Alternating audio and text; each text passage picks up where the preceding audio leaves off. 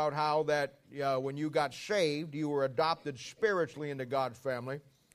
And then the time coming in the future when the rapture of the church takes place, that we will be adopted physically. And we've laid those two things out and showed you in the process an incredible amount of information that helps on different subjects in the Bible. And we got into Romans chapter 8, verse 26, 27, and 28 last week, which really deals with the aspect of prayer. And I want to read that for you, and if you want to turn to that, we're going to be jumping around a little bit this morning, but we'll start here. It says this: Likewise, the Spirit also helpeth our infirmities, for we know not what we should pray for as we ought. But the Spirit itself maketh intercession for us with groanings which cannot be uttered. And he that searcheth the hearts knoweth what is the mind of the Spirit, because he maketh intercession for the saints according to the will of God. And we know that all things work together for good to them that love God, to them who are called according to his purpose. Now, Father, we thank you and praise you for the Lord Jesus. We ask you today to open up our hearts. We ask you, Lord, first of all, to allow us to cleanse ourselves under the blood of Christ, that nothing would stand in the way today of what you have for us. Lord, we pray that we'll look inside our hearts and ask Christ to forgive us and put us under the blood of anything that would keep us from receiving Bible doctrine today. And we love you. We thank you for our church. We thank you for the great men and women that you've given us and for the host of ministries that you provided us to serve you through. And we do love you, Lord, and we ask you to take this time and bless us now. In Jesus' name, for his sake we ask it. Amen. I told you last week we talked about the many misconceptions people have about God and the Word of God. And I showed you here that in this particular passage, that the greatest thing or the number one thing that I personally understand about prayer is I don't know how to pray. And that's the number one problem. I told you that we have three infirmities listed in the Bible. One of them is the infirmity of our flesh. One is the infirmity of forgetting what God has done in our lives. And the third one is the fact that we do not know how to pray. Those three are listed separately for you, and you're told that those three things are the struggles. And I told you last week, every problem we have as a Christian, every problem we have, every struggle we go through will be either based on one of those three or a combination of them, and many times all three of them in our lives. And last week we looked at some of the misconceptions people have about prayer. And I told you last week, and we got most of them out of the way. We'll talk about some as we go through it, but I told you first of all that God does not recognize or hear the prayer of an unsaved man or woman. We talked about why that is, and we went back and showed you how that is laid out in John chapter 8, verse 44 and other places. Then the second thing I showed you is the reason why God's people, God doesn't hear most of God's people's prayers, is because of the fact that God's people don't understand the theory behind prayer. And I explained to you, and I think that was probably, for me anyhow, the greatest thing that come out of last week for me personally, as I laid it out to you, was the aspect of the theory behind what we believe. It's not enough just to know the Bible. And a lot of guys, a lot of young ladies, they want to learn the Bible, but what you've got to begin to do is not only learn the Bible, but learn why things work the way they work in the Bible. The cause and the effect. Why something in the Bible is the way that it is and how it affects you in our lives and everything that we do. We talked about the reason why that most of God's people never get their prayers answered. And their prayers basically never leave the room where they're in. Because of an interesting story back in the Old Testament in the study of the tabernacle. And we laid it out on a board last week, and I showed you how that the tabernacle is a picture, in the Old Testament, the tabernacle is a picture of our walk and our relationship with Christ. And you had the three courts. On the outer court there was the brazen altar and the leaven of water where the priest washed his feet and the sacrifice was made. But when you went into that inner court, you find three pieces of furniture. And I told you that those three pieces of furniture represent what you have in your life that God works through in everything that you do. We talked about the first one was the showbread and the manna, or the showbread and the table that it was on, and how that bread is a picture of the Word of God. The second one was the seven-pronged candlestick, which was over on the facing directly across from the bread. And that's a picture of the Holy Spirit of God and how He deals and illuminates the work on the Word of God for us. And then there was the altar of incense. The altar of incense was an altar that they actually burned incense 24/7. And just like the fire on the golden candlestick could never go out, the incense always had to be lit and always had to be burnt. It was the priest's job to keep those things going. And, sometimes you think, well, what did those priests have to do? Well, they had to do a lot of things. Not only did they have to take care of the sacrifice and deal with the sacrifices, but they actually had to make the oil and make the incense that had to be burnt. They had to bake the bread fresh every morning. There's a number of things that they did when you go through the book of Ezekiel. And I say again, Larkin's Dispensational Truth back there is an incredible book to help you understand how that all transpired back in the Old Testament. But I showed you how that the altar of incense is a picture of our prayer life. And how that the problem was, two of Aaron's boys went in to light that incense, and they got, Bible says, strange fire. That strange fire, for that, God killed them. And I showed you last week how that the strange fire was an incredible picture of why we don't get our prayers answered. You see, the fire for the incense, as the fire from the candles, had to come from the brazen altar, showing you and me clearly that any prayer and any source point of prayer needs to be the understanding of what Christ did for you on Calvary's cross. Now, there's a reason for that, and we're going to talk about why that is so important. And I know many, many people, especially young Christians that don't maybe have a very good handle on the Bible, they look at something like that and they wonder, why did God do that? There's another story in the Bible that I think that is an interesting story the same way. It's over there in Samuel when they were bringing the Ark of the Lord back to Jerusalem, and they got it on an ox cart. Remember that story? And the Bible says that they carried it on an ox cart, and the ox stumbles. And the ark begins to fall, and a guy by the name of Uzziah reaches up and keeps that ark from falling over. And for his dedication, for his attention to detail, for him stopping there and keeping that ark from hitting the ground, he got rewarded. God killed him. See? We read things like that, and we say, now, is God having a bad day? Was he just ticked off and wanted to kill somebody, so Uzziah was the guy? No. There's principles behind everything like that in the Bible. First of all, that Ark of the Covenant was being carried on an ox cart. That's not the way God designed it to be carried. It was not ever designed to be on an ox cart. It was designed to be carried with staves on the shoulders of the priests. You know why? Because it's a picture of the aspect of Christ and the ministry, and you and I are supposed to bear the burden of that ministry on our shoulders. That's why. You know what it's a picture of? It's a picture of God setting up Christianity and the Bible the way that He wants it to be run, and then it's a picture of man coming in and saying, you know what? I think there's a better way to run a church than the old way that they used to do it a long time ago. That was by design the way it was supposed to be carried. And by design, a church is supposed to be what a church is supposed to be. And just like we find new ways to carry the ox cart, we find new ways now to have church.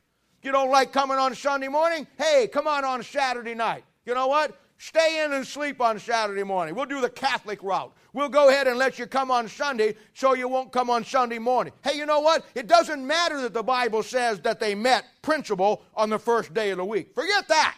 See? The church has become, in every sense of a bad way, all things to all men. And what we've done in churches today is that we have a book that lays out exactly the way a New Testament church is supposed to be run. But we're not going to put it that way. We're going to come up with a new idea, and we think it's better. And of course, we see that in Uzziah's case, it wasn't better. And that's why when Aaron's two boys came and lit that incense, they didn't get the fire off the altar. They got strange fire, the Bible says, and God killed them for it. Because there's a principle involved. And this is why you and me, as God's people, most of the time, do not get our prayers answered and then running around wondering why. Because we don't understand the point source of your prayer life, The point source of everything you do and why you do it and the motive behind why you do it needs to be His death on Calvary's cross right there. We'll talk about that more, and that's not our message today. We'll move into that next week when we talk about some other things. But personally, last week, I think the greatest aspect that we talked about was the aspect of the theory behind why we do what we do. I don't want to just teach you only what's right in the Bible. That's not my goal. I don't want to just teach you the Bible. I have a goal of doing that. But you know the way I teach on Sunday morning, Thursday night, or you come over one-on-one with me. I'm not interested in just teaching you the Bible. But I am interested in teaching you the Bible and then showing you why the Bible does the things that it does the way that it does. The theory behind the Word of God. The theory behind it works. Just knowing things about the Bible is not enough. You need to know how these things work. Now, I want to today build on last week's message. And we're going to have probably 2 more sessions after today on this because I want to thoroughly define prayer for you in every aspect. Now, last week we saw misconceptions. And I showed you the bad ideas that God's people have because we don't have a Bible today anymore. Nobody reads it. Nobody understands it. Nobody studies it for themselves. And so I showed you last week that when you have no truth, you have no doctrine, all the misconceptions come up that people struggle with, and then they wonder why they have some problems. And last week I took the time, and in our foundational message, I showed you the misconceptions that people have in prayer. Now today, I want to deal with probably one of the greatest subjects that you're ever going to get into as a child of God. And that subject on prayer is basically this. How does God answer your prayer? How does God answer your prayer? If you want to have some fun sometime in your life, just ask the average Christian that question. And we're going to talk about today, and as we go through this, some more misconceptions about, but based on the subject of how God answers our prayers. And again, we see that this is another area that so many Christians haven't got a clue on. There's a theory. There's a method. There's a method behind how God answers your prayers, and you need to know that today. You know, I've been in this business now for over 30 years, and it absolutely amazes me, the absolute fog that most of God's people live in. You know, in Christianity, in most cases, we're all a bunch of little lab rats. You know, we're in this little maze, and this little maze represents life. And a lab rat, there's cheese at the end of that maze. And somebody's standing up and watching how smart that little lab rat is as he sniffs his way through the little obstacle course, you know, and dead end here and a dead end there. And then he smells this way, and he's smelling the cheese, you see. And the scientists are standing there checking it all out, saying, all right, he turned to the left, he bumped his head twice on that one, he's not the smartest lab rat in the world. And, you know, and to watch that thing, and suddenly, after 20, 30, 40 minutes, an hour, in my case, it was 4 or 5 days, you know, he turns a corner and bang, there's the cheese. And that's the way a lot of us go through life. We try to sniff heaven out. And our life is just a little series of little bumps and turns, and we're just like that little lab rat. When we get into a dead end, we turn around and we say, God, what's going on? And then we sniff another direction and we move around, and in all of our lives, and what our hope is, what our real hope is that someday, at the end of our life, we'll turn the corner and it won't be a big piece of cheese, but it'll be a big heaven. See? There's really no difference. As God's people, we need to understand every aspect of our Christian life, and certainly the aspect of prayer. And it's absolutely amazing to me how much of a fog God's people, and I listen to people all the time. You got to understand, not only my week, but my life is filled with people. And I've learned more from the people in my life over the years, an equally amount as I have from the Bible, because that's what God does. And some of you that are working with me in ministry, you're understanding what I just said. Because you know that, once you get the Bible in you, and then you start working with other people, you learn as much from them as they do from you. I have a number of you come over every week, and you know my policy. Anybody in this church can have an hour a week with me going through the Bible. And I know, you'll always say the same thing when you leave. You thank me for how much you learned, and you ask me all your little questions, and we have a great time, and it's a great time. And I look forward to it. It's a highlight of my week, spending time with you and helping you figure out the Bible. But you know what? I learn as much from you as you learn from me. There have been many times on our sessions where you saw something that I didn't see, or you laid something out that was a different angle from what I saw, and it's a two-way street. It's a two-way street. But I learn a lot from people. My whole life has been tried to be that I don't try to have all the answers, because I know I don't. And I know that I'm just like you. I'm not any better than you. I'm not any worse than you. And I know that you have things to teach me, just like I have things to teach you. I've made it very careful in my ministry that I don't become one of these guys who think that I'm the guru of all the answers of problems in life. I am not, but I know the book that has all the answers in it. See? I know where to go. And I learn as much from you as you learn from me, and we go through this process. And I listen very carefully to what people say to me.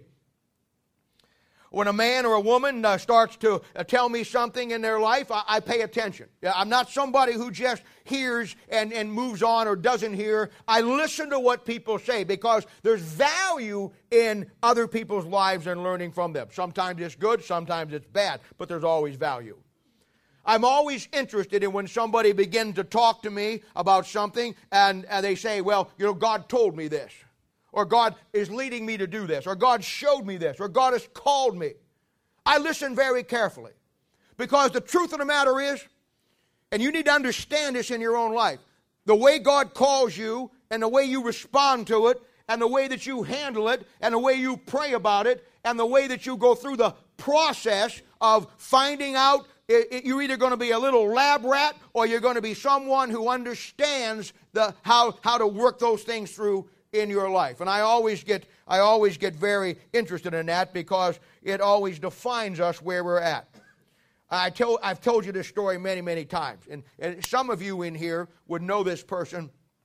You go back 10, 15 years, you would know this person if I said it. I never say his name. But I use this story as an example because it's such a great story. It is one of the greatest examples that I've ever found in my life. And here again, I didn't learn it from the Bible. I learned it from somebody else who was in my ministry, and it didn't turn out good for him, but it was a lesson that I learned, and I marked it down. Years ago, I had a man come into my office one Saturday morning, and he asked to see me. And this was a good kid. He was married, had a baby girl, I believe it was. And he came into my office, and he came in and he sat down and he says, Bob, he says, I need to talk to you. And I said, well, fine, go ahead and talk. What can I do for you? And he said, I want you to know, he says, I have been offered a position at another city. If I remember right, it was St. Louis. He says, I've been offered another position in another city. And he said, it was in my own company. And he says, that I work for. And he says, it's got more money. And he says it's a greater, better job. And he said, and I really struggled with the decision. And he said, you know what? I prayed about it. And once I prayed about it and I got the answer, he says, I wanted to come in and tell you what that I was moving. And now at this point, I'm enthralled. Because I already know that I have an infirmity. You know what my infirmity is? I don't know how to pray. Now here's a guy who had a problem. He probably not a problem. He was getting another job. He was moving to another city. And now he's faced with a decision that is going to alter his life, alter his family's life, certainly alter his income, and in a better case this way. And he had to take that before God. And I said, can I ask you a personal question? Because we've been around for a while. He said, absolutely. I said, can I ask you, just for my own understanding, how God gave you that answer? Now, I want you to know something, folks. I'm interested in how God answers your prayers. You ought to be more interested in me in your own personal life. But do you actually understand, sitting here this morning, if I would call on you and have you stand up, could you tell me how God answers your prayers? Stop and think about that for a moment. Now, here was his answer. Classic answer. And I said, how did God show you what he wanted you to do? I said, I got to know that. And he says, here's how I figured it out. He says, I told God that I was going to put my house up for sale. And I really didn't know what he wanted me to do. And I said, God, here's the deal. I'm going to put my house up for sale. If you sell my house, I know you want me to go. If you don't sell my house, then I know you want me to stay. And he said, you know what? In 2 days, God sold my house and I got my answer. Now, he said that to me like he never understood that the devil also has his realtor's license. Now, 2 years later, he came back to Kansas City. He had lost his wife. He had lost his job. He had lost everything that he had. And he came back in to see me. And he was actually repentant. He was a good kid. And he said to me, he said, you knew the day I was here that this was going to be a disaster for me, didn't you? And I said, yes, I did. That's why I asked you the question. Because you were making one of the most blunderous mistakes a young Christian could ever make. He said, then why didn't you tell me? And I said, because here's my policy. When you come into my office and you say, Pastor, I have a decision to make and I'm not sure what to do, would you help me, show me in the Bible how to make this decision? I would go to the end of the earth to help you. But experience has taught me, when you come into my office and you say, Pastor, I've already made a decision. I'm not coming to ask you what to do. I'm coming to tell you what I'm going to do. I'm out of it. I used to have a white horse. It was a beautiful animal. Big, tall steed of a horse. Make the Clydesdale Budweiser horses that looked like Shetland ponies. This was a beautiful horse. And in mornings when he'd come out on a cold day, he'd blow that snot out of his nose. Smoke would come out. And I'd get up on him, and I was so high I could see all around me. And that white horse was what I rode into people's lives to try to save them from making disasters out of their life. I'd see somebody out there who didn't come to me, never said, Bob, would you help me? Bob, I don't understand. And I'd see them in a need. So what I would do, saddle up. And I'd ride as fast as I could in the middle of their dilemma. And he'd rear back. And I'd hold on and I'd say, stop, stop, don't make that bad choice. I can't show you many times the gestures I got back. I'm sure you're all familiar with them. And after a while, I realized, you know what? Writing into somebody's circumstances and telling them what's right when they don't want to hear what's right, not a good thing to do. I don't have that horse anymore. Shot that sucker. Took him out in the backyard, put a .45 automatic to his head and sent him to horsey heaven. That kid said to me, why didn't you tell me? Why didn't you let me know? And I said, you know why? Because when you came in, if I would have told you what you didn't want to hear, we'd have just been enemies and we'd have had an issue over it. And I figure this, you know what? It's better that God show you what you got to learn the hard way, because you wouldn't have listened to me anyhow. You wouldn't listen to me anyhow. There was a discipline problem here. It's like us. You know, some of us have tremendous financial problems. And really, you know what your secret prayer is? Win the lottery. You think, if I just had $1 million, if I just had $500,000, if I just had $2 million, boy, I would be just fine. And the problem is, and you've heard me say this before, the problem in our lives is we don't need more money. The problem is we just need to be more self-disciplined in the money we already have. If God came down and, if you know what, I heard old Mel Sabaka say one time, he says, you know why you don't have $1 million? Because God can't trust you with $1 million. Now don't get offensive at that. I don't have $1 million either. He can't trust me with it. The problem is doing something without understanding how it works is a disaster. And I'm telling you, The devil's the greatest imitator of Christ you have ever seen in your life. And let me ask you a question. You think the devil can't sell your house? You think the devil can't take care of you and give you what you think God is giving you? Why, if the Bible says he's manifested himself as an angel of light and there's churches down here that imitate him, what makes you think there's a limit to his imitating Christ?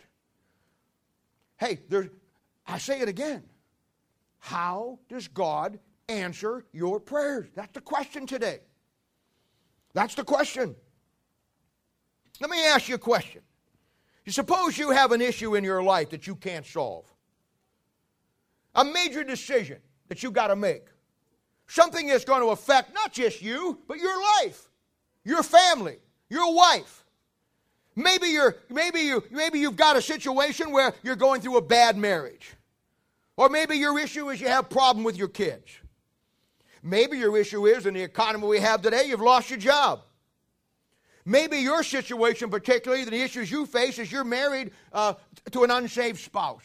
You know, somebody that you got married before you got in church, and now you find yourself in that situation. Some of you, maybe you have a substance abuse problem. Maybe you're an alcoholic. Maybe you have a drug problem. Maybe you're depressed. Maybe that's your issue. Maybe you just found out you got some incurable disease. Maybe you struggle every day of your life with your eternal security and wonder if you're still saved. And maybe you're like this guy a number of years ago that you're faced with a job location. Somebody's come to you and said, hey, you know what? We give you a better job over here. Oh, you got to move. You see, this kid, he never went through the process. We didn't do a lot of things. But I'll tell you what he didn't do. He never stopped and asked the question one time, I wonder if there's a church over there that's going to minister my spiritual needs. You know why? Because to him, getting a promotion and making more money was important in that church. So when he got over there and made the switch, no church. So now he's got a great job, he's making more money, but he has no spiritual foundation for his family. And he tried for 6, 7, 8 months and finally wound up at some goofy church that had nothing to do with anything, and then wonder why later he loses everything that he has. There's a theory behind how God answers our prayers. And in our second session today on how you need to know this. Now, what would you do in these scenarios? Well, let me tell you what we do. And I'm not saying you versus me, because I already told you. I know my infirmity is I don't know how to pray. And I've been in this business a long time, and I still screw it up. But I'll tell you what we do. We're faced with an issue now. We're faced with an issue. And as a good Christian, we're going to pray. So we go to God and we pray. And you say, Lord, I say, Lord, help me. I'm faced with this scenario. Show me what I need to do. Now, how many times have we all been in that scenario? I'd like to ask this morning, I won't do it, but I'd like to ask this morning, I would just like to know, is there anybody that has never been in that scenario? We all have. And that's the question. How will God answer you in your particular scenario? There's a theory behind it that you need to understand how it works. Now, you go on, you pray, and in time, you get no answer. So you and me being a good Christian, and we read in the Bible someplace about fasting. You heard a sermon on it. You heard somebody say it somewhere, or you read a book, or you talked to some other Christian. Well, I think maybe, when you really get into a tough situation, God won't answer your prayer till you start fasting.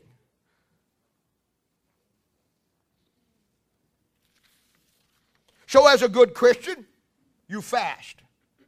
Now, let me just say this. We could all use a little fasting every week, which has nothing to do with prayer.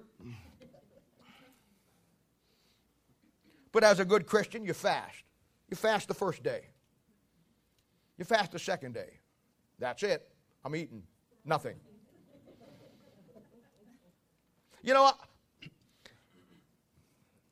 I have a message that I'd love to preach to you today, and we don't have time to it, and we talk. But I would call it the fallacy of fasting. The fallacy of fasting. people reading the Bible about prayer and fasting, and they automatically think if we fast, that will make God give me my answer. See, that's how we do it. And here's how it works. And I know how. I've been there too. I know how it works. Okay. Here's the how it'll work. If I don't eat, if I punish myself, God will see how sincere I am. He'll feel sorry for me. He'll see me down here, my stomach growling, headache, like Esau. I'm going to die. I missed one meal. God, you're going to let me die? Answer my prayer. I got the shakes. I got a headache. My legs are weak. Now I'm getting sick to my stomach and I haven't even eaten. God, can't you see? Will you answer my prayer so I can go get a Big Mac? Don't you see how sincere I am? Don't you feel sorry for me? Don't you see how diligent I am? Answer my prayer. Nothing happens. A man said to me one time, again, years ago, well, I've heard it all my life. He says, I need an answer from God, and he won't give it to me. So he says, you know what? I have now been fasting for 4 days. And I used Dr. Phil's answer. I says, and how's that working for you?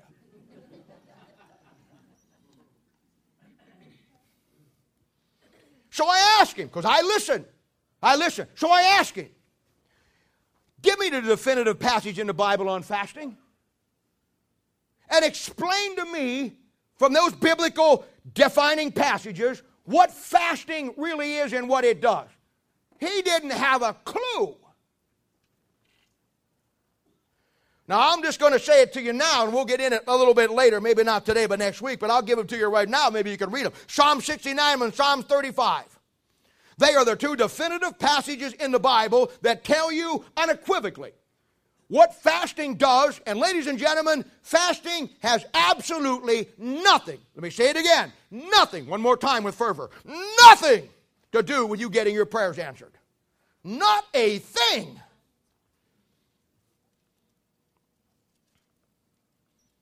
Now, I have fun with people when they get into situations like that. Kind of like I told you, when I went to a Baptist church that thought they were something, and was preaching there down in Alabama or someplace years ago, I talked about the rapture, and I said, you guys are all so smart and all so good in the Bible. I said, I'm going to talk about the rapture tonight. How many people know tonight what rapture you're going in? Because there's 3 in the Bible. Well, you should law their eyes. See, they knew about the rapture, but they didn't know the rapture broken down into 3 parts. And so I said to this guy, I said, well, come on, you know why you didn't get your prayer answered when you're fasting? What didn't you read all those other places? Don't you know that when you fast, you got to put on sackcloth and ashes? I mean, one piece of the puzzle don't solve it. You got to go to work tomorrow with a burlap suit.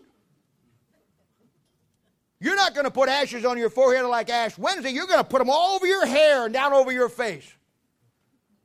And then your prayers will get answered. Because prayer and fasting always is associated with sackcloth and ashes. And I said, you want to not eat, but you don't want to look the part. I said, you got to go down the street, go to work in the morning, and walk into the office and say hello, and everybody says, oh, you're fasting. I see you got your burlap suit on. Could you step back a little bit? When you sneeze, those ashes get on me. Let me tell you something, folks. And I never speak condescending to anybody. I preach the truth.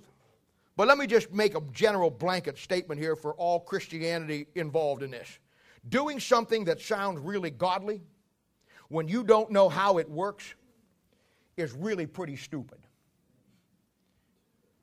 Let me ask, if you get sick in the morning, you got a bad fever, and you got upset stomach, and you call your doctor, and your doctor says, well, I can't see you till next Monday. I'm booked up. And you say, well, I need to get in. I'm really sick. And he says, well, I'm sorry. We are booked up. I can't get you in. You hang up. This is what you do. Would you go over to the medicine cabinet and open it up and just start taking all the medicine that are in there because you read someplace that medicine makes you feel better when you're sick? You kill yourself doing that. And we think that prayer we think that God has some obligation in a law someplace that when you pray that He has to answer you, and when He doesn't answer you, you know what happens? We get upset with Him.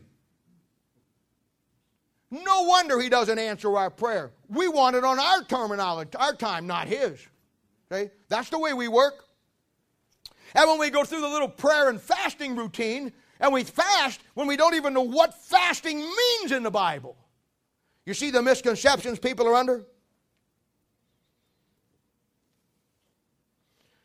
Now here's the million-dollar question, ladies and gentlemen, and I pose this to you again this morning. Here's the million-dollar question. How does God answer our prayers when we have a need? Send you a telegram? Do you go to bed at night and have a dream? Do you get out driving down the road and some morning and everything goes big bright light shines and there's a vision? Or what most people say, well, you know what? I just follow that still small voice down inside me. You ought to go back into Samuel and find out where that led somebody. You know what I've learned over the years? I learned in Christianity there's two concepts. 99% of God's people today are involved in things that are Christian and involved in things that are spiritual. But about 1%, maybe even less than 1% of God's people are involved in anything that is scriptural and biblical. I am certainly not interested this morning in Christian and spiritual. That is a whole realm of everything that gets people into trouble. What you ought to be interested in is not what is Christian, what Christians do, not what is spiritual, not what seems what's right. You ought to have the Bible down in such a way in your life that everything you deal with, you know it's biblical and it's scriptural. That's the key. Now here's the million-dollar question. How does God give us direction to keep us from screwing up our lives? And remember, the devil's a great imitator. He'll imitate everything. Let me tell you something. If you don't have this one facet down that I'm talking about this morning, and we've not got to it yet, we're going to get there in a minute. I'm giving you some illustrations to emphasize my point. You know what I think the greatest example in history is? There's a guy by the name of Martin Luther. Now, here's a man that we're all worthless compared to. Martin Luther lived around 1483 to 1546. He was the one that brought about single-handedly what we know today in church history as the Reformation. And the Reformation was basically Martin Luther stepping out and coming to the point where he broke with the Roman Catholic Church. He was an incredibly fearless man. He was one of the most fearless men that you'll ever read about in church history. His doctrine wasn't the greatest in the world, but when God needed a super dynamo sledgehammer to break the shackles of the Roman Catholic Church, he found it in Martin Luther. And Martin Luther, which was rare for his day, lived to the ripe old age of 80 or so years old. Roman Catholic Church could never kill him. They hated him. But he broke the back of the Roman Catholic Church and really ushered in what we know as the great Philadelphian church age that started at that particular time. But he's one of the greatest examples of what illustrates what I'm trying to tell you and getting to my point. He was a Roman Catholic priest. And Martin Luther was empty inside. Martin Luther knew that the church did not fill his need for his relationship with Christ. And he was a sincere man. Martin Luther is probably one of the most incredible men in the history of Christianity from studying his desire to have a better relationship with God. And Martin Luther, he listened to what everybody said, and he did everything everybody told him to do. He was a priest. He would go to the bishop. He would go to the archbishop. He would go to the cardinal. He would go up the chain of command, and he would say to them, I don't have what I need to have with God. I don't have the relationship with God. I'm empty inside. There's more to this. I can't find it. You told me that the Catholic Church was everything and I would find it. All right, I'm here, but I can't find it. You know what they told him? They said, well, Martin, you need to fast. And you need to fast for a week, 2 weeks. Because through that fasting is the only way God is going to come into your world. So you know what Martin Luther did? He fasted. Oh, he wasn't like us, because they didn't have McDonald's back then. He wasn't like us. He didn't go, he went a week, 2 weeks, 3 weeks. And that didn't help him. And he went to somebody else and they said, well, the reason why is because you're not paying your penance. He says you need to whip yourself. You need to inflict pain on your body. So you know what Martin Luther did? He was a much better Christian than you and me. He got himself a whip. And he whipped himself till the blood ran down his back. That didn't help. Somebody else said, the reason why you're not finding God is because you're talking too much. You need to take a vow of silence and don't speak for a year. He never spoke a word to anybody. Never found God. Somebody said, well, you're not making enough penance. God is in this church. And there's something obviously wrong with you that you can't find God. You need to get on your knees before God and search Him out.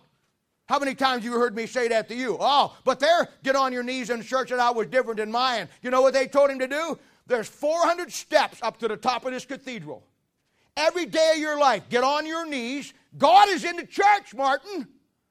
You obviously got a problem. Every day of your life, crawl up those 400 steps on your knees, and you'll find God.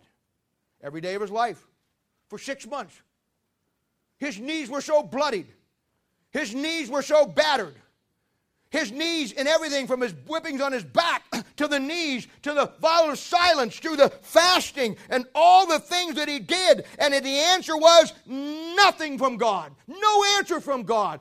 Nothing from God. And all the things that he did that you and I pale in comparison. No. You know how he found his answer from God? The same way you and I will find our answers from God, because it's the only way God answers us.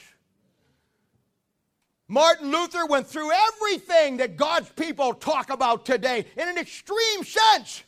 And God never, wouldn't you think that God would stand up there and say, boy, I'm going to take pity on that guy.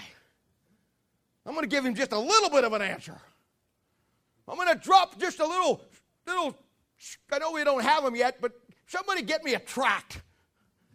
I'm going to float it down just to say, hang on, Martin. You got nothing. Now, why would God, with a man that dedicated, who when he finally got plugged in, turned the world upside down for God? You think God would have cut him some slack and said, I'll get this to you quicker so we can get moving faster? No. I'm going to tell you something, folks. It's not about your timing and my timing. It's about his timing. You want to get into, the older I get, and I'm not really that old, but the older I get, I'm not old as Scott yet. The older I get, the less in a hurry I get. Because if I've learned anything, the number one problem we have is the fact that we want it now, and we're not willing to wait and pay the dues to have it in God's timing. Boy, I look at Martin Luther's story and I think to myself, why didn't God come down and do something for him? Why didn't God come down and say, Martin, I'm gonna cut this thing short for you? For 6 months, Martin, you've been bloodying your knees. You've whipped your back till you bleed almost to death. I'm going to help you out. No, God did not. Because God never violates his own principles. And there's a theory behind getting your prayers answered. And Martin, like you and I, was going and looking everywhere except where he should. And it wasn't until he got into the Bible. And God led him to Romans chapter 1, verse 17, where it says, the just shall live by faith, that Martin got what he was looking for. I'm telling you, folks, when you pray, you talk to God and you lay out your need. When you read your Bible, God talks back to you and gives you the answer through the principles found in His Word. And that's why I keep pushing it. That's why I keep hammering it. That's why I keep it before you. Everything that we do, you have got to learn Bible principles in your life, or you're never going to do anything meaningful for God. Remember our tabernacle example. 3 things in that furnishings in that second section. The Word of God, the Holy Spirit of God, and our prayers to God. God never steps outside those 3 furnishings in our tabernacle, and you can be like Martin Luther, and you can do everything, whip yourself, beat yourself, starve yourself, and until you do it God's way, you ain't getting squat. Look at Romans chapter 8, verse 26 again. Thank you. I appreciate that. That was your version of amen. Verse 26, Romans 8. Likewise, now watch this. The Spirit also helpeth our infirmities. For we know not what we should pray for as we ought. But the Spirit itself. Now you see there? There's not the Spirit himself. There's the Spirit itself. You catch that? What does that mean? How come the Spirit of God here is not in a person? How come it's an it or itself? I'll tell you why. Because when you find the Holy Spirit of God, this is how you learn your Bible, when you find the Holy Spirit of God, not a person, but like into an it or an itself, it's not talking about the person of the Holy Spirit of God. Here it comes. It's talking about the work of the Holy Spirit of God. You know what he's getting ready to show you? He's getting ready to show you how you get your prayers answered by the Holy Spirit of God living inside you, by the Word of God the Holy Spirit of God wrote, and put the 2 of them together, and you get your prayers answered. Now pay attention. The Spirit itself maketh intercession for us with groanings which cannot be uttered. Now I know when you fasted, you thought your stomach was making groanings that cannot be uttered. That's not what we're talking about. And he that searcheth the heart knoweth what is the mind of the Spirit. There's the Word of God. Let this mind be in you which was also in Christ Jesus. But he that searcheth the heart knoweth what is the mind of the Spirit, because he maketh intercession for the saints according. Now here it comes. To the will of God. See, the will of God comes into this. We're going to get into that next week. But right now I want you to see the basis of how God answers your prayers. You ask, you have a need, you have something that a dilemma you're in. The Spirit of God reads your heart. It then does its work and makes intercession for you, and the answer comes back to you through the mind of the Spirit. Because he that searches your heart knoweth what is the mind of the Spirit. He gets your heart lined up with the biblical principle based on a circumstance and you find yourself in.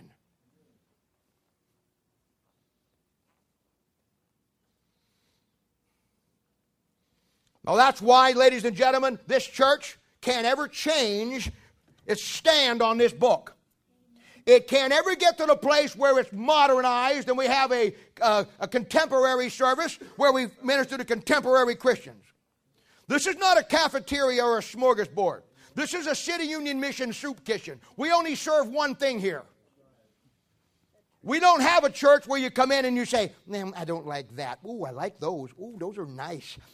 Oh, no, thank you. Oh, excuse me. Yes. Oh, you got sharp hips. And oh, I don't like that. Oh, I don't. You know what? There's nothing I like here today. Good. Leaves more for us. I'm telling you, folks, God has a way that he does things. And it's an absolute way. And the bottom line is simply this. And this is why we're in the problems we're in today in Christianity and i.e. the world. We're in a changing world, but we have an unchanging Bible. Churches ought to be as unchanging as this Bible in the changing world. You don't reach the world as a Christian by changing to be like the world. You reach the world by being separate from the world. While the world changes, you stay with the book. That's how you do it. That's how you do it. God never steps outside those 3 furnishings in our tabernacle. Why? Because the thing about God, and the greatest thing about God that I've ever learned in my life is that God, and you can take this to the bank, and this is why it is so important to see this. God will never violate His own principles. You know how you know if the devil does something for you or God does something for you? You know how, going back to that young man that wanted to move to St. Louis or did move to St. Louis and messed up his life and messed up his world? You know what he should have done? He should have used the biblical principles. He should have realized that God, no matter how bad you want to do something, no matter how right it looks, no matter how sweet it sounds or how nice it tastes, God will never, under any circumstances, violate the principle involved in any given circumstance. I asked you a while back, how do you know when the devil's doing something versus when God's doing something? He imitates him all the way. How do you know? How do you know if it's God in your life or it's the devil in your life? Please don't tell me that the devil, when we start to come to church, that you drive down there, he's sitting in the back seat and you're coming down 40 highway, that he says, hey, slow up, Bob. Slow up down here. Pull in the tool shed. I'm going to go in there and I'll just wait for you in there till you get out. I'm going to go in there with all those unsaved people. I'm going to carouse around. I'm going to do this. I'm going to do that. I'm going to get in there with all those. I don't want to be down there where church is at. I want to be in there where my people are. No. He would much rather be in every decision you make in your life than he would be down there. Now, ladies and gentlemen, the $1 million question is this. How do you know it's God in your life versus the devil in your life? How you know it wasn't God? How that young man, how should he have known that it wasn't God selling his house, but it was the devil selling his house?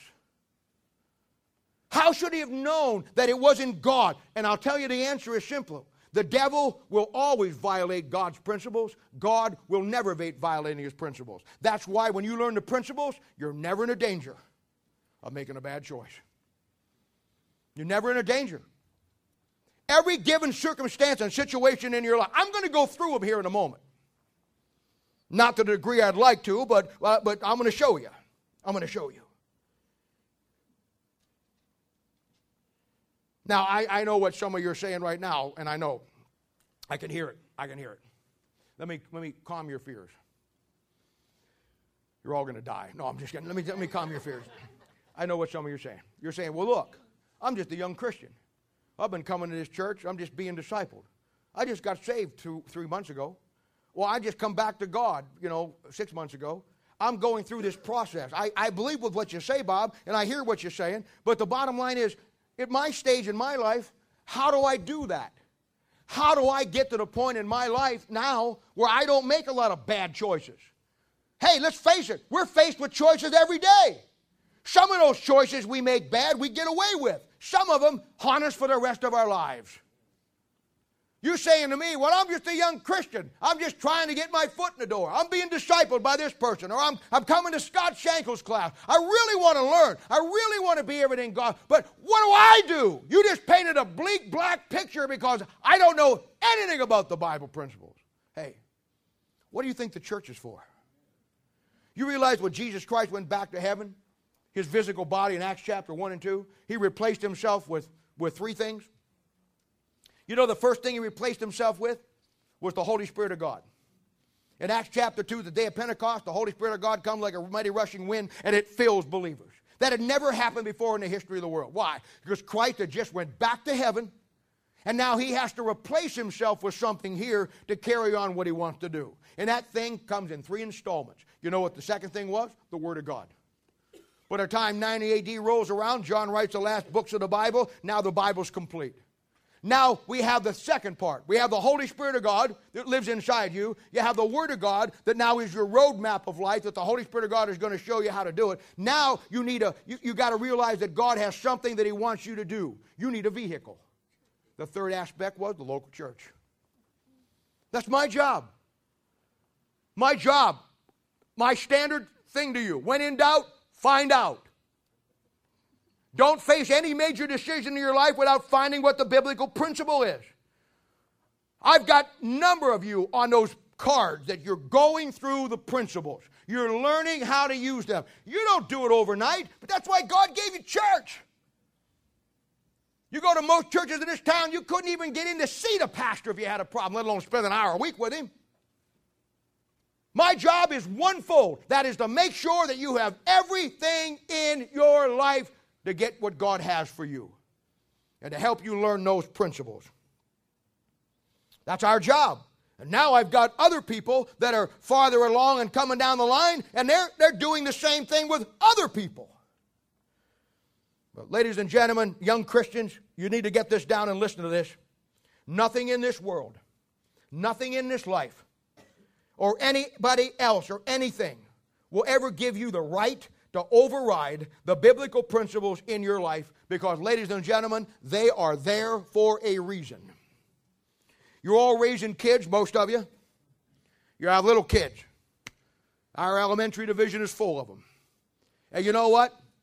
As those kids, do you just allow those kids to do whatever they want to do? Don't you have, I would hope you do, don't you have rules in your home? Don't you have policies that they've got to follow? Don't you have certain things that they can do and they can't do? Don't they know where the line is? Don't you have a set of principled guidelines that your child knows this is okay, this is not okay, and this is where I'm at? Okay. Your goal is to, when they grow up, those same principles that you instilled in them at 4, 5, 6, 7, and 8 are going to be automatic by the time they get 16, 17, 18, and 19. Well, Christians are the same way. I told you through the 7 stages of spiritual growth, some of you come in your babies, some of you come in your little children, some of you come in your children, some of you get to the point of young men, some of you get on up that scale. And you know what? You learn the basic principles now, and then you build them in your life as you grow. God answers your prayers, supplies your needs, your request through the principles of this book. Now, I want to show you one of the greatest examples in the Bible, and this is where I want you to turn. I want you to come over to Acts chapter 20. I want to show you another. We looked at Martin Luther. I cannot not give you this one. This is absolutely, probably the greatest illustration. And my prayer this morning is that God permeates this on your mind. Acts chapter 20.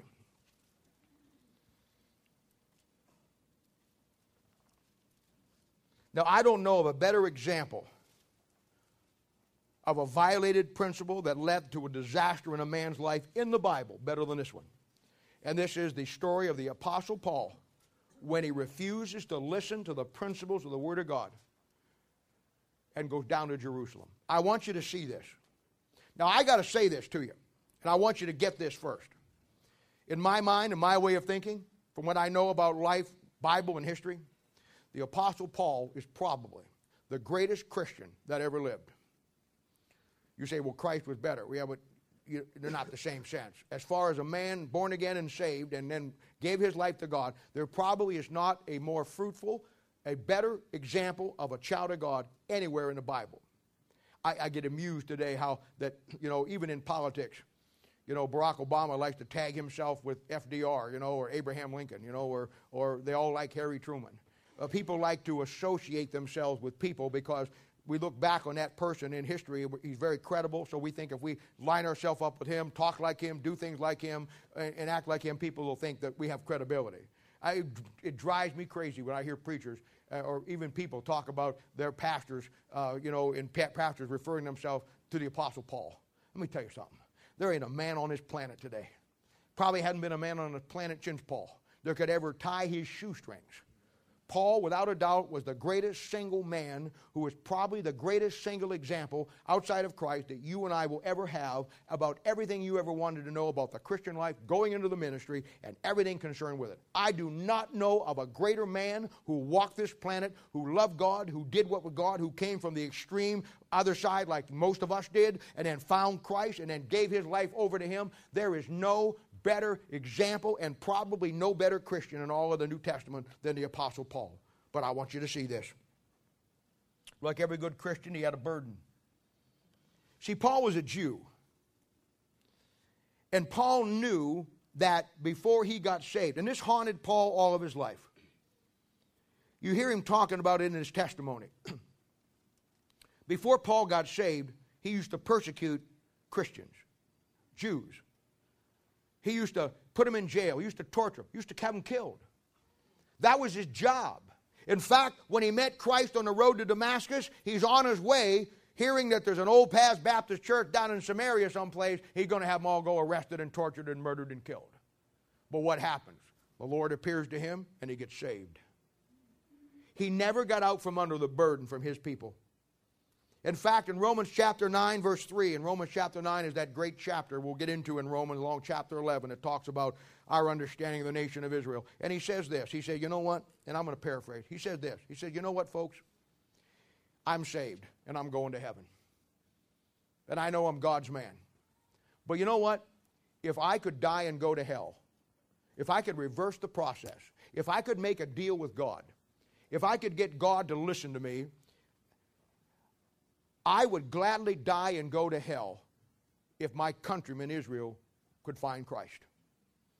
He says, I wish myself a curse for the nation of Israel. That was his burden. He had a tremendous burden for his own people. And Paul has this mindset that he's got to go down to Jerusalem, that he's got to go down and he's got to reach the Jews.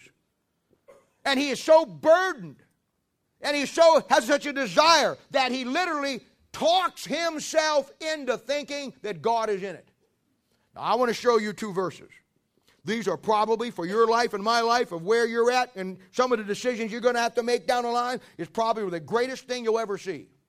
Look at Acts chapter 20, verse 22. Get that in one hand and then get Acts chapter 21, verse 4 in the other. I want you to get them where you can flip from one to the other. We're going to go to Acts 20, 22 first, and then we're going to flip right over. The key to here is being able to see them quickly.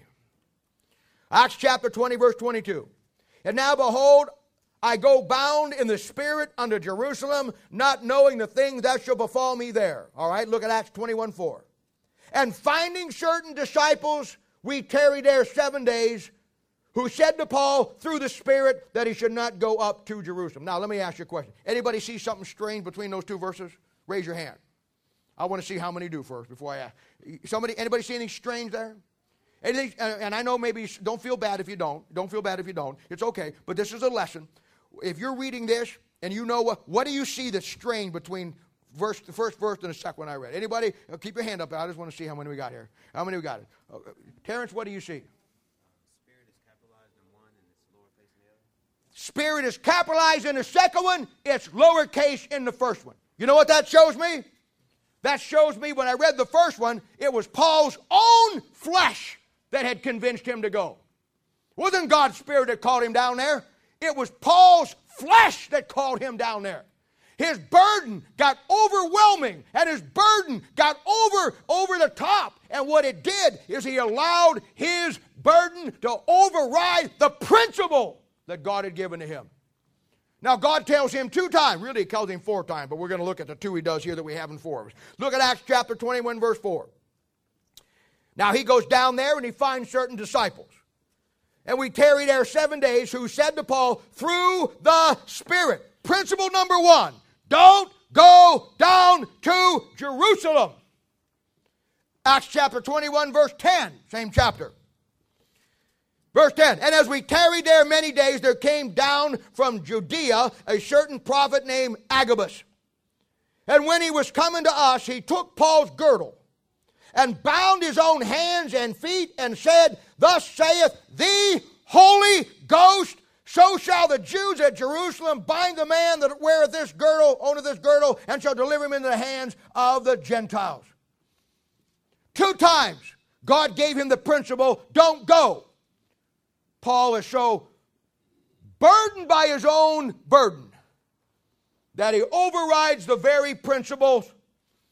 And you certainly do know the rest of the story. He has convinced himself that this is what God wants him to do. This is what the boy going to St. Louis convinced himself he was going to do. 2 times God tells him, gives him the principle, don't go. But he's so sure he's right that he exercises his spirit over God's principle, and let's see what happens now. As Dr. Phil would say, again, how'd that work out for him? 1, it was a disaster. 2, he got shipwrecked. They lost everything they had. They got in the middle of a terrible storm. You know what the name of that storm is? Somebody tell me what that storm's name is. What is it? Euroclydon. Euroclydon. Yeah, I can spell it for you. U-R-A-C-K-A-D-O-N. Euroclydon. Capitalize it. Somebody tell me what Euroclydon means. What does that mean? Oh, yes, you're just full of little answers today. What do you got? It's a wind that changes so you can't stay on track. Where did you get that from? Institute. Oh, glad to see somebody's learning some stuff. Real loud, Nikki, say what it is. Real loud, like you're yelling at him. It's a storm where the wind changes so you can't stay on track. A boat can't stay on track. It's a wind that keeps changing. See, back then they had sail ships. And they had to get wind in the sails, and you kept the sail to the direction of the wind, and it pushed you along. But an Euroclydon wind is the worst kind of storm to be in. Because the wind keeps changing directions, therefore you can't sail a straight course because the wind keeps changing. Where if it's coming from the east, you can sail to the west. If it's coming from the north, you can sail to the south, or you can change the rigging. But when the wind keeps changing every direction it goes, you're stuck. You violate God's principles, and He'll put you in a storm that the winds change every time you try to go another way. And you'll wind up shipwrecked. You want to talk about the perfect storm? Now, I got to ask you a question. Now, why did God allow? Now, you got to think this thing through. Why did God allow the greatest Christian that ever lived, that I don't find another time in his life where he even thought about doing something wrong? I can't find where he belched at a meal. I can't find where he ever slammed a door in an old woman's face. I can't find where he ever said a foul word to anybody. In every example of his life, it is 100% right on the money. Why did God let a man who had that kind of integrity, who is the example in the Bible for you and for me, and everything in life, why did God, who He had done 99.99999% of the time right, let him get shipwrecked, end his ministry, and come to the point where he got into a storm that they lost everything, and ultimately took him to Rome where they killed him? You know why? Let me give you the answer in another question for him. If God didn't spare the greatest Christian that ever lived because he'd violated the principles, who in the world do you think we are? If God held the greatest Christian that ever lived to the authority of the principles and wouldn't cut him any slack, who in the world do we think we are? Well, we have got a conceited, bloated image of ourselves. If God held him to the principle, my God, people, what is He going to do to you and me? See how these things work? You see, when you know the principles, and this is what I try to teach you. I don't care if it's Monday night or Thursday night. I don't care if it's Sunday morning. I don't care if it's Institute. I don't care if it's in whatever we do.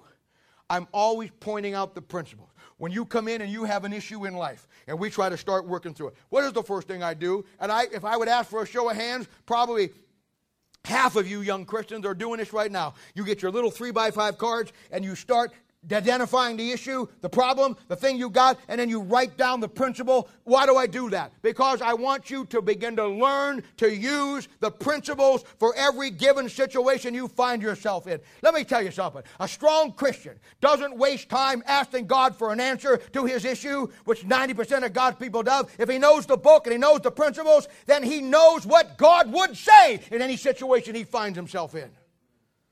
He just has to follow the rules of the day and the principles for any given situation. And that's why it's so important to learning this book. Understanding how God will answer your prayers. A theory behind how He does that. You know, many of you now have worked with me for almost 4 years. Some of you longer than that. And you working with me with multiple people. And I purposely have put people in your life that I thought were complicated people. Because I see, that those are the best way for you to learn. I had somebody ask me this week, and I've had several conversations by people this week that one of the things that I'm learning is I'm watching how that you are becoming very good at dealing with people. I was talking to somebody this week, and somebody was asking me, why did you put so-and-so to work with so-and-so? And I said, you want the honest truth? And I said, you can learn from this. Don't take this in a bad way. I said, after being in the ministry as many years as I have, you can pretty much tell if somebody is going to make it or they're not going to make it. I mean, there are people that come in that are just submerged over their head with problems. And when you add a drug addiction or an alcohol addiction to that, and you add all kinds of factors into it, the chance, and this is not, I'm not a prophet, no, I'm not predicting, I'm just saying, through the experience of dealing with people, there are, you know what, you can put so many things in your life that I don't care what you do, you ain't getting back to God. And before I go any farther, it has nothing to do with God not wanting you to come back. It has to do with you painting yourself in such a small corner you can't get back. I mean, you put alcohol in your body for 10, 15, 20 years and try to quit, I guarantee you, it'll rule you. You won't rule it. You get marijuana and stuff and drugs in your system, and you get your body attend to that. You have no idea how those kind of substance abuses alter your body and get you addicted to them. That you think you're just going to walk away. Oh, I'm saved. I got the Holy Spirit of God. Greater is He that's in me. Oh, I can do all things through Christ who strengthens me. Yeah, try it for about 6 months and see what happens to you. You're in a fight for your life, folks. Do you know that? You know what the principle is on it? The principle is simply this: sin never leaves a man better than it finds him. That's why the Bible says, for a young man, young lady, remember now thy Creator in the days of thy youth, before the evil days come. Stay chaste, stay pure, stay away from that stuff. Don't get that stuff in your system. You'll have enough things in your life you've got to deal with without putting something in that's going to shackle you to this world. Bible says a threefold cord not easily broken. You heard me say it before. Take a little piece of thread, pop, wrap it on your finger, pop. Take that same little piece of thread, about that, measure it 6 inches. Then measure another 6 inches. Measure another 6 inches. Measure 100 6-inch pieces of that thread. You take one little 6-inch, pop. You take that one little inch and say, watch this. Want to impress your girl some night? Tie that thread around my finger. Watch this, honey. Ooh. Okay, tough guy. Just imagine every 6-inch thread as a glass of booze. A cigarette, a hit on a joint. I love that kind of talk. What did I just say, Zach? Hit on a joint, does that mean you held up a bar? Oh, okay. 6 inches, whatever your little deal is. Take that. You got 100 of them now. Take it. One time you break it. Take that little 6 inches, wrap it around 100 times. You'll die before you break it. See, it's never a question of will God let you come back? There's never a question, will God take you back? There's never a question, the question is, can you get back? That's the question. Because you get yourself far, far out in left field, you just can't get back. See, you take my glasses one more time, you're going to be in trouble.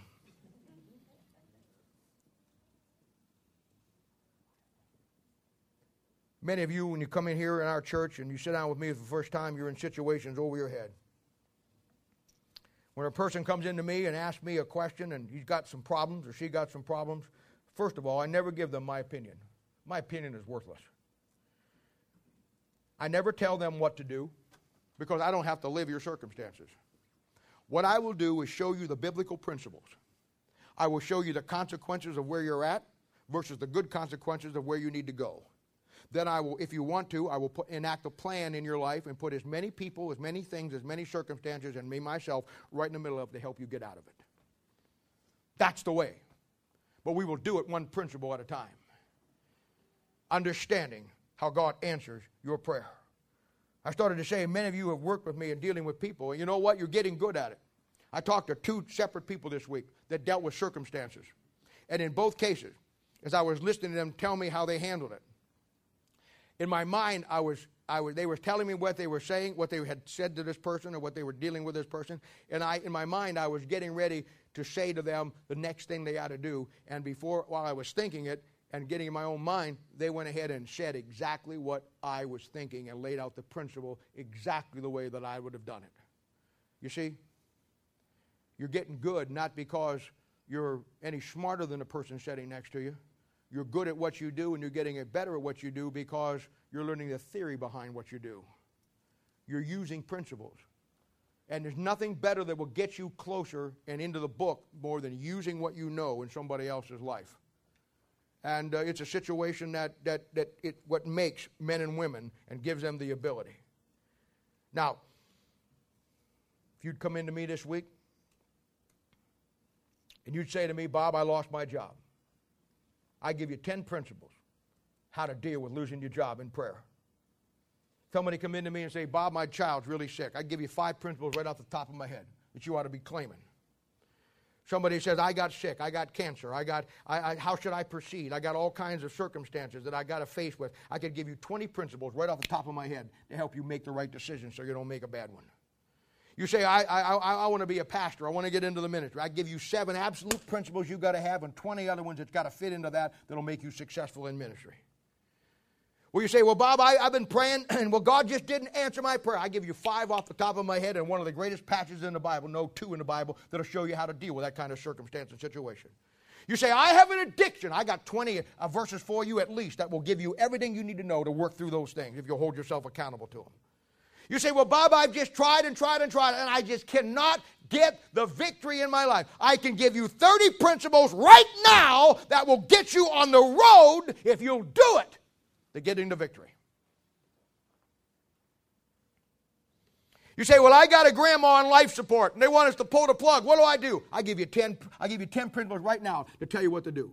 Pull that sucker! No, I'm just kidding. I give you 10 principles right now to tell you what to do.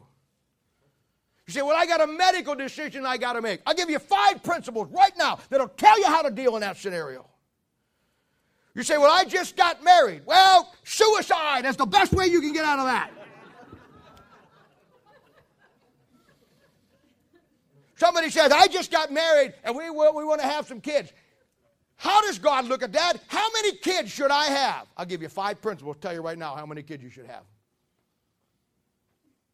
You think somebody said, well, I just got a new puppy. I'll give you 2 principles right now in that book that tells you how to deal with a new puppy. You think that book doesn't cover it all? Say, I got a cat. Cat 2. I got a canary. Oh, shut up. Canaries 2.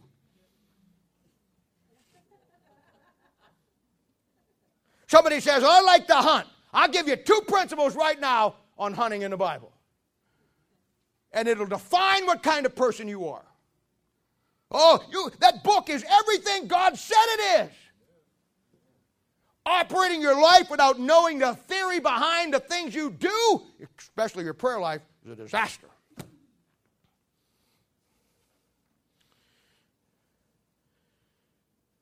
We spend so much time telling God our woes, but absolutely no time reading the Bible, collecting the principles to see what He says about it, what we ought to do.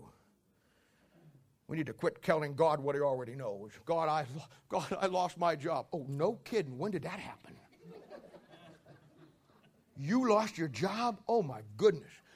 Who didn't tell me up here that Bob lost his job? You? He knows that. Oh, God, I've got some incurable disease. No. When did that all happen? You had an appointment with a doctor? Why didn't you give me that appointment date? I would have been there.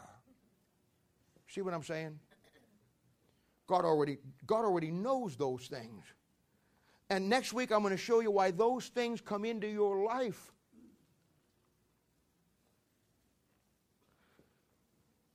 Quit telling God what He already knows. Find the principle that tells you what to do in any given circumstance. And then just simply say, God, this is the situation I find myself in. I am so glad that you did not leave me in this by myself. Because God, you've showed me through this story right here, or this principle here, or Bob preached this 2 weeks ago, or I found this on my own. There's the principle that I need to get through those. I'm going to take those principles, and so I don't forget them. Because you know what? This is scary. And my emotions could overwhelm me. And I have a tendency to be flighty anyhow.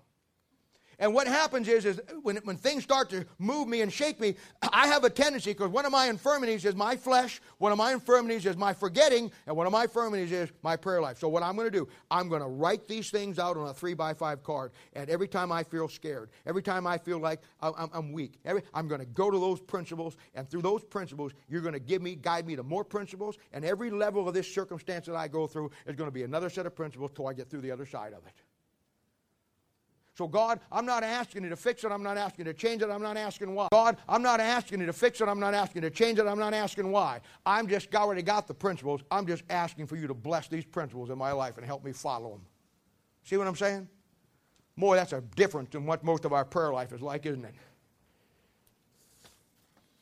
Listen, for the last 30 years of my life, until the day I die or the Lord takes us out of here, I will never cease to keep before you the number one aspect of the Christian life, and that is in everything that we do, that must be based on biblical principles.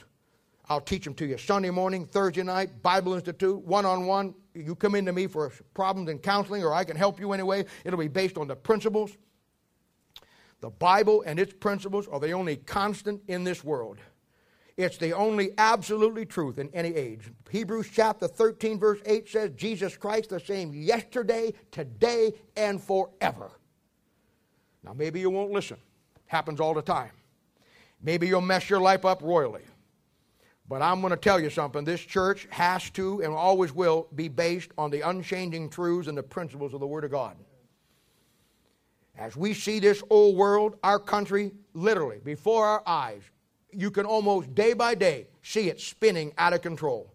We are going from what we started with our founding fathers in a republic, which is based on biblical principles, to a democracy which is on popular opinion, and we're sliding right down the path of socialism. We're seeing values change, ideas change, beliefs change, morals change, Christianity has changed, and everything that you have to deal with in your life. These changes affect every decision. They affect your family. They may affect where your kid goes to school. They may affect what you do. They may affect in every aspect. It's going to put you in a position that you not only have to deal with them, but you have to make decisions about them. And you better understand that wasting God's time by throwing up goofy prayers when He's already given you the answers that are in this book. Okay, if you don't know what they are, no problem. Get with me and let me show you the process. If you already know, begin using them even better than you already are. Don't make a decision in your life. Don't make any major catastrophic thing in your world that you aren't 100% sure that it's not you wanting to do it over what God wants you to do. Remember, the greatest Christian ever lived, God let him screw up his life, get shipwrecked in a storm that he could not get out of. Who in the world do we think we are? Keep your prayer life consistent. Know the theory behind how God answers your prayers. Now, we've looked at two aspects. Last week, I showed you the misconceptions of prayer. This week, we went some more of those, but we looked at, okay, how does God answer my prayer? Now, next week, I'm going to show you how to pray. I'm going to show you how to pray. I'm going to show you how to use Romans chapter 8, verse 26, 27, and 28 and make it work in your life. I'm going to show you the idea of how to work these three things. I'm going to show you next week how fasting does fit in. I'm going to show you next week why it's so important that fire from the prayer, the incense, and the candlestick had to come off that brazen altar. I'm going to take the time. I've given you two aspects of it. I've showed you the misconceptions, and I showed you why the aspect of how God answers your prayer. Now, next week, we had to get those out of the way first. Next week, I'm going to show you. Now that you know this, how do you pray? How do you pray? How do you get your prayers answered, and what do you do if your prayers don't get answered? Let's pray. Father, we thank you and praise you for the